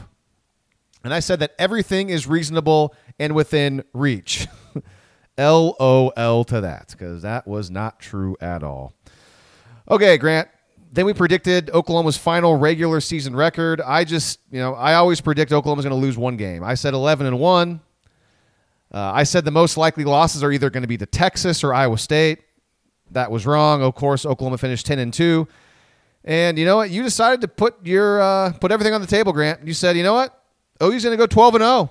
It's finally time to stop screwing around and go through this bad schedule unbeaten. And this was a direct quote from you in the big season preview. You said, quote, "We'll know if they're going to go undefeated by the Texas game," end quote. I think you were right, even though they were undefeated, but they were showing us plenty of evidence that they were most likely not going to go undefeated. What can you say? I mean, it was... I don't know what to say. I mean, the 2021 Oklahoma Sooners are... crazy predictions. No. These were not crazy predictions. No. The 2021 Oklahoma Sooners are by far my least favorite OU team ever. And it's like it's not even particularly close. All right, now we got into the Big 12. And this is where I think we did a pretty good job here. We predicted... Well, actually, you didn't do a very good job here. Yeah, this is actually maybe one of... Between Eric Gray and this one's probably your two worst. Which Big 12 team is better than expected? You said TCU. Wah, and, wah. Yeah. And I mean, here's the thing. Your reasoning was, you said, quote, "We know TCU's defense will be good to very good," end quote. Well, it wasn't, and Gary Patterson basically got fired. So, like, the one time it wasn't good, that's it. You also said that Max Duggan, Zach Evans, and Quentin Johnson will produce enough explosiveness to support the good to very good defense, which that didn't happen. And I pointed out on the podcast, I said, hey, man, TCU's win total is only at 7. They're not expected to be very good. Well, TCU was 5-7. So hopefully all of you listened to that and did not listen to Grant, and you listened to me, and you backed the under. TCU was picked to finish 5th in the Big 12. And I guess I didn't write down where they ended up finishing. And they would have finished 7th or 8th, right? I should have wrote that down. Darn it. You also added that aside from TCU, you pondered Kansas State and Oklahoma State. So you're on the right track with the other two. And for me, I said Kansas State. And I said, looking at their schedule, they should get to 6-6, and I thought that they could get to 7-5. Kansas State's win total going into the year was 5.5, and K-State finished 7-5, and then they won the bowl game, went to 8-5. So they were picked to finish 7th in the Big 12. They've obviously finished higher than that. But to be fair, I was kind of with you a little bit on TCU, but I wasn't endorsing them as much as I was endorsing Oklahoma State as the under-the-radar team that could be better than people think. Correct answer to this question, though. Who was the Big 12 team that was better than expected? 2 teams, right? Yeah, it's Baylor. They had the best season in school history. And so Baylor is the obvious one. Oklahoma State. Oklahoma State's the other, because Oklahoma State was, I mean, honestly, had the look of a top 5 team going to the Big 12 championship game at the end of the year. So hats off to them. Hats off to them for having a really good season. Oklahoma should be, I mean, those were really good Baylor and Oklahoma State teams, but not a single one of those teams are as good as any of OU's last 6 Big 12 title teams, I don't think. For the record, Baylor was picked to finish 8th in the Big 12 in the preseason poll. Ended up winning the Big 12. And I thought Baylor's defense would be really good again. I think I recall in the preseason, I just thought they were going to be atrocious on offense. I thought there was just no, and them turning out to not only to not be atrocious, but to have a top 15 to top 20 offense in college football was legitimately one of the biggest surprises in the entire country this past season. Jeff Grimes, baby. What a job he did. Holy cow. All right, so this was your one shining moment of the big season preview pod when we talked about the Big 12 overrated team. And you were all in on Iowa State. And here's what you said about Iowa State. You said, hey, guys, the hype has gotten totally out of control. Iowa State's a disciplined team who thrived in an odd season last year. Brock Purdy is very slippery. Other than that, he's a horrendous decision maker. We will learn a lot about Iowa State in week 2 when they play Iowa. I think there's a much better chance Iowa State goes 7-5 this year than they win 10 games. Grant, I don't think you could have nailed Iowa State anymore. You absolutely nailed the Cyclones. As one of the easiest teams to peg ever going into the season. Which I know it's easy for me to say that in hindsight, but you were saying it at the time. You can gloat. You also said, I think Iowa State will lose to Iowa in week 2, and Texas will probably lose to Arkansas in week 2. I said that? You nailed that? Yeah, you said that. Yeah. Boom, by baby. the way, so Iowa State was picked to finish 2nd in the Big 12. They finished 4th, so it's not like they finished last, but definitely they were getting top. They were in the top 10 in the preseason. My pick wasn't that bad either. I said Texas. No, not a bad pick at all. Yeah. My thing is more by the book because Texas's win total, I think, was, where was it? I said with their win total, where they're ranked, where they're being predicted in the Big 12, Texas is overrated. I thought Iowa State was overrated as well, as much as I hated to admit it. But I wasn't as hard of the hole on it as you were. Texas, by the way, was picked to finish 3rd in the Big 12. Texas finished 7th. And, their win total was 7.5, and they finished 5-7. Do you remember how insane the rhetoric was after the OU Texas game, where it seemed like it was just these 2 teams are going to play in a rematch in Dallas. And I was just like, I remember listening to that on the radio and stuff like that, driving back to Oklahoma City, and I was cackling the entire time. I was like, people just can't help themselves with Texas. They never can. It's like Colin Cowherd with USC and Lincoln Riley. He just can't help himself. Yeah. It's got to be similar to why everybody seems to always want to talk about the Dallas Cowboys. Same state, biggest school in the state, or biggest brand. I don't ever find the Cowboys to be particularly interesting. I don't really ever find Texas to be particularly interesting. I'm in the minority, though, because a lot of people seem to love talking about those teams. And we both totally whiffed on who's going to play in the Big 12 title game. I said OU, Iowa State. I went chalk, was wrong. You went with OU, TCU, also wrong. But I will say that both of us said, aside from OU, if we had to pick a different team, we both picked Oklahoma State. So it'll give us a smidge, 5% credit for that, but not really. Obviously, it was OSU Baylor in the title game. Okay, to the national scene. Which team or teams do you consider to be overrated? Grant, do you remember who you said your number one team was here? Overrated? Aside from Iowa State? I don't actually know. You said Texas A&M. You said A&M has a 2-game season. They play Alabama October 9th and at LSU on the last game of the season. And then you said, so naturally, they'll probably lose to Arkansas and to Ole Miss. And every Texas A&M fan knows it. End quote. Boom. Boom. And they did indeed lose to both of those teams, although they did beat Alabama, which in the season you called, kind of. Which is I did, weird. yeah. That week I didn't. I hedged it a little bit. I didn't go all the way there, but just said that you hinted heavily. Yeah, that there was maybe some chaos that was going to happen. But they beat LSU, right? I'm pretty sure they did. I think they did. Yeah, because LSU was awful. So of course they lose 4 other games that they weren't accounting for. I love it. I hope if it would be such a shame if Texas A&M takes a step like into the elite tier. That would be such a shame for college football. It'd be such a shame for college football. I mean, they're just great. It's great. They're the easiest thing to predict every year. Every year. Oh, hold on. Got to fact check myself. A&M did indeed lose to LSU in the last game of the year. Wow. Well, you know. Yeah. Gosh, they lost. They're like consensus like top 4 in every too early top 25 I've seen, which is the biggest I don't know I've ever seen with college football people. So by the way, A&M they finished 8-4 and they finished unranked.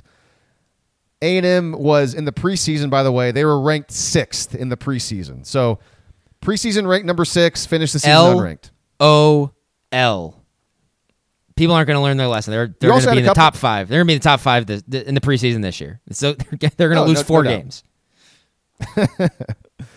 It's pretty tough, though. Even with Kevin Sumlin being gone and Jimbo Fisher being there, they're still kind of in that, except for what I think either 2019 or 2020, one of those years, I think they had a double-digit win season. In the COVID year, they had like their best season since Manziel, which, of course, it came in the COVID year, which is hilarious.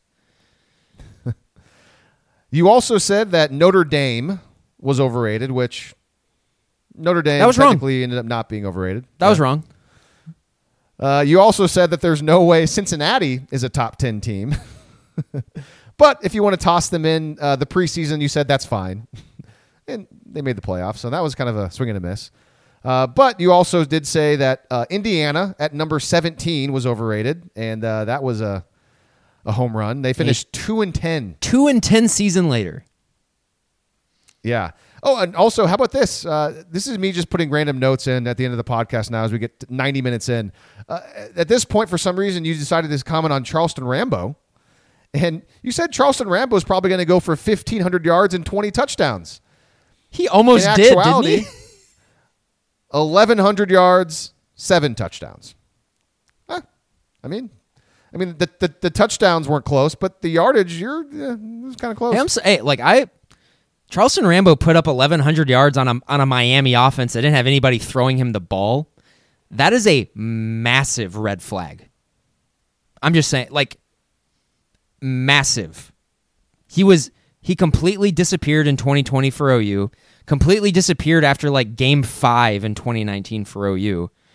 And what we know now about what was going on with the head coach and everything, and just like they did not know what to do with him. That's true. I will say, though, I think Kerry Murdoch's brought this up a couple of times on the Sooner Scoop podcast, and I think we've talked about it as well. At one point, though, especially I think in 2020 and maybe even 2019, didn't it seem, though, that they were trying to force feed the ball to him a lot? Like they were trying to get him the football. Yeah, I suppose. It's just the way in which they were trying to do it. Yeah, they were trying to throw swing passes. Side to side. Yeah. And a big thing about a coach is you got to be able to find ways to get the ball in the hands of your best players, but in an efficient way. I mean, the number one thing we've seen about this recently, in recent memory, obviously, is Deebo Samuel with the 49ers. But, I mean, you can look back at, Sark with at Alabama with the receiver that I'm blanking on that won the Heisman Trophy, Devontae Smith. I mean, they found ways to get him the ball, and he did crazy things with it. So, okay, so my overrated team, actually, I also said A&M. So I guess we were both on the same with A&M. And I also said Notre Dame. So we were both wrong about Notre Dame. And I also said Indiana.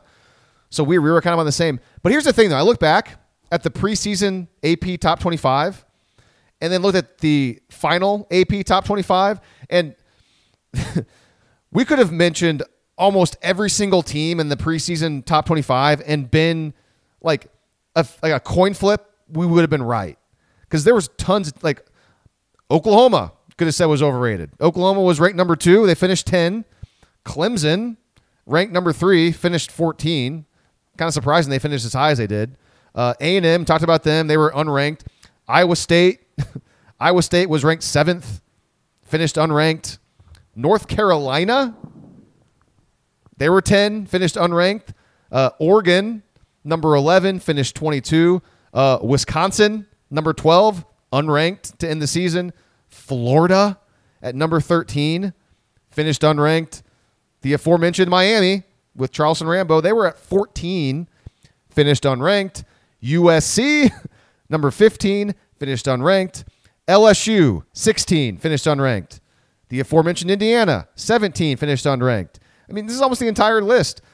Penn State, Washington, Texas, Coastal Carolina, Arizona State. All of those teams are ranked in the top 25 in the preseason. All of those teams finished outside of the top 25 to end the season. It was still Texas A&M. Don't take that away from me. Oh, yeah. That's the right answer because they were the highest ranked team that finished unranked. So, yeah, A&M was technically the correct answer. Underrated teams. And I got this one wrong. I said Arizona State at number 25 was underrated. They finished unranked, but they went 8-5. So okay, it wasn't like a huge swing and a miss. But also nailed this one. I said Utah at number 24 was underrated, and Utah finished the season number 12, went 10-4, and won the Pac-12. And I know Grant, you'll talk about Utah a little bit later. Your underrated teams. So here we go. So this is interesting. You were all on Iowa. You said Iowa at number 18 is totally underrated. Well, for the first half of the year, you were nailing it. But technically, Iowa finished the year 23, so they might have been a little overrated. They ended up pretty properly rated. I mean, I think they went 10-4. Yeah, they were 10-4. I mean, you say the number 18 team in the country goes 10-4, they were probably, pretty properly rated. Yeah. No, they were. So this is interesting. Who are the correct answers? Preseason going into 2021, who are the correct answers of the most underrated national team? Oklahoma State would need to be near the top of the list. Baylor and Oklahoma State are at the top of the list. Yep. I mean, that's really, those are the two big ones I'm thinking of right now. So, and a couple more, and you'll just be like, oh, yeah, duh. Yes, Baylor, Oklahoma State, both unranked. Baylor finishes the year 12-2. They won the Big 12. And Oklahoma State, unranked, finished the year number 7 in the nation, 12-2, won the Fiesta Bowl. The biggest answer, the number one answer to this is actually Michigan. Michigan was unranked. Yep. Made the playoff, finished number 3, won the Big 10. And then also in their same state, Michigan State. Michigan State was unranked. And they finished the year number 9 in the final poll. They went 11-2. Some other teams of note. You could throw Pitt in there too.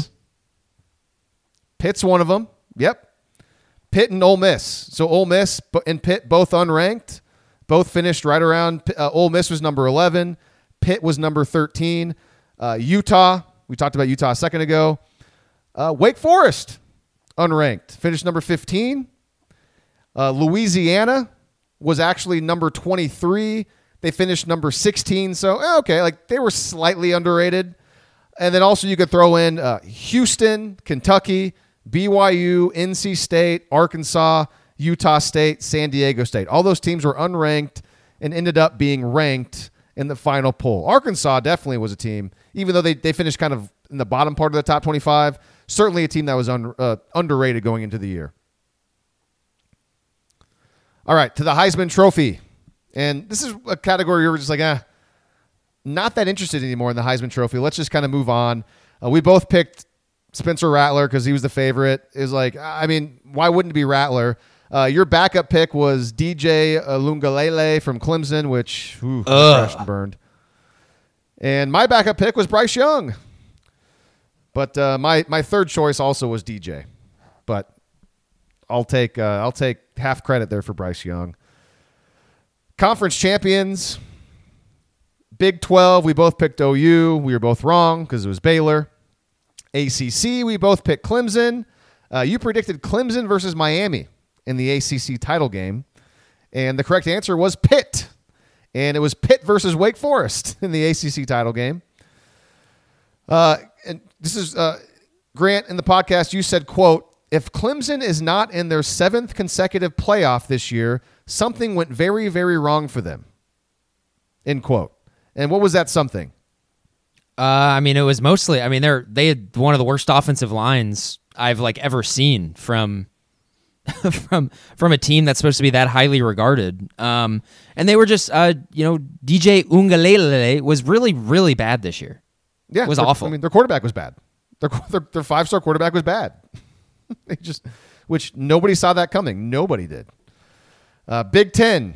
I said Ohio State. Grant, you went to the Wisconsin well yet again. You love going to the Wisconsin well. You predicted a Wisconsin-Ohio State Big Ten title game. Of course, the correct answer was Michigan versus Iowa, and Michigan winning it all. So, I mean, Big 12, ACC, Big Ten, you and me, we whiffed. We didn't get it right. Finally, though, we get to the parts where we actually did get right. Out of nowhere, we both got the SEC right because we took Alabama, but it looked like that wasn't going to happen because of Georgia. You picked Bama, Georgia in the title game, got that right. So, I mean, you nailed the SEC. You picked Bama, Georgia, Bama winning it. That's what happened. And we both got Bama right. With Georgia, we were both on the same page. We were both saying basically that I'll believe it when I see it with Georgia. We hadn't seen it yet, so we didn't want to pick Georgia. And then finally, to our dual crowning moments of the big season preview, the Pac-12 champion prediction. I went into this podcast in August not knowing who your pick was. You didn't know who my pick was. We both picked Utah. And you picked Utah versus Washington. It was Utah versus Oregon. And I didn't specifically pick who would play in the game, but I do think I hinted in the big season preview that they'd have to go through Oregon to get to to win the Pac-12. But we both picked Utah. You made it very clear in the podcast that you don't like Oregon at all, which seemed relevant considering Oklahoma ended up playing Oregon in the bowl game. And we both thought about throwing UCLA into the mix in the Pac-12. And UCLA went 8-4.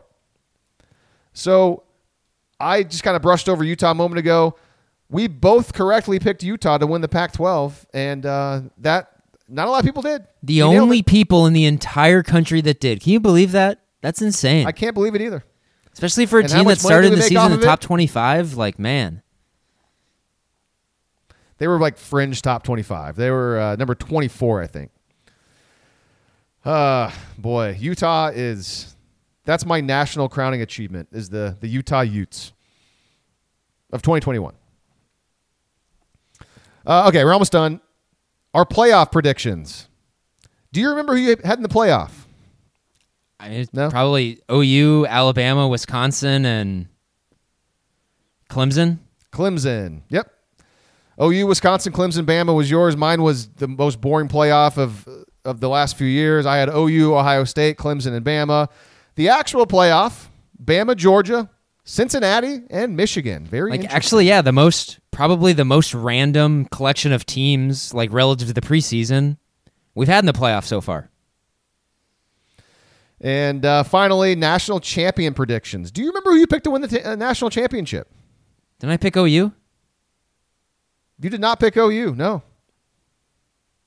So I picked Clemson then. You picked Clemson. Yeah, I remember going That's off correct. and saying, this is easy. This is people are thinking too hard. Yeah. You took Clemson, and I followed my own personal rule on the big season preview pod. When you predict the national champion, you predict Alabama. and I was one game away. Of course, Georgia, the correct answer. So, in conclusion, you might be wondering if you've listened this long and you're, I guess, clearly bored and you just love hearing our voices. You're like, hey, who had who had the most correct predictions and who had the most wrong predictions? Well, officially, my record in predictions was 10-6. I got 10 right, 6 wrong. Grant, you were 8-9. 8-9. Yeah, I don't know. Who cares? Right? That's all you got? I was going to say, that's fine. I can't really tell the future, except when I'm picking 70% of games against the spread over the course of the season. Then I can tell the future.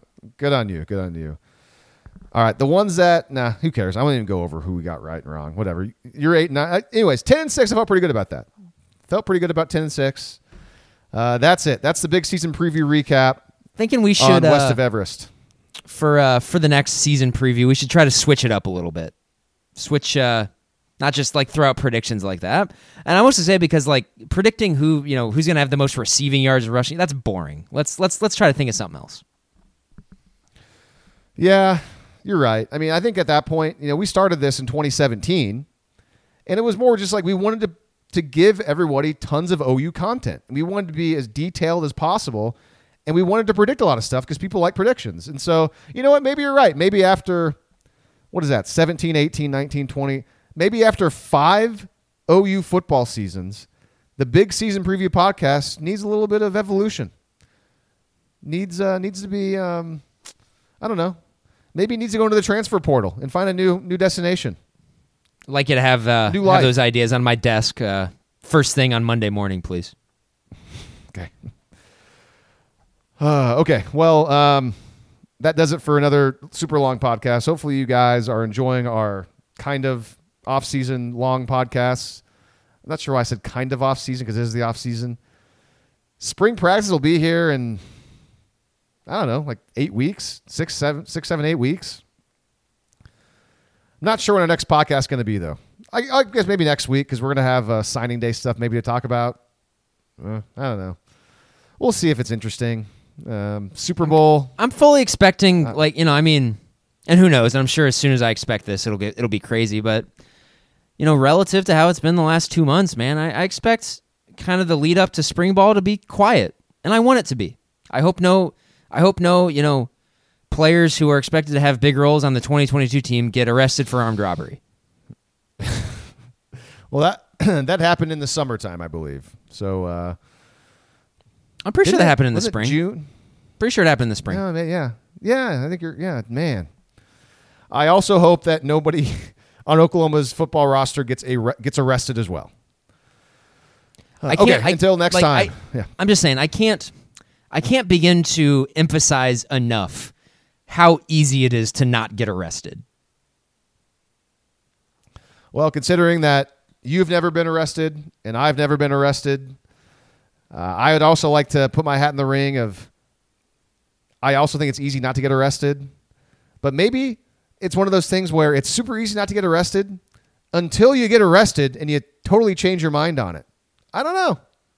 It's dynamite analysis. Hopefully can't get this anywhere else, baby. I know. Hopefully when it comes between you and me, we never have to get to that point because that would mean something really wrong happened. You hear that, everyone? Everyone knows what that is. It's me knocking on wood. Very superstitious person.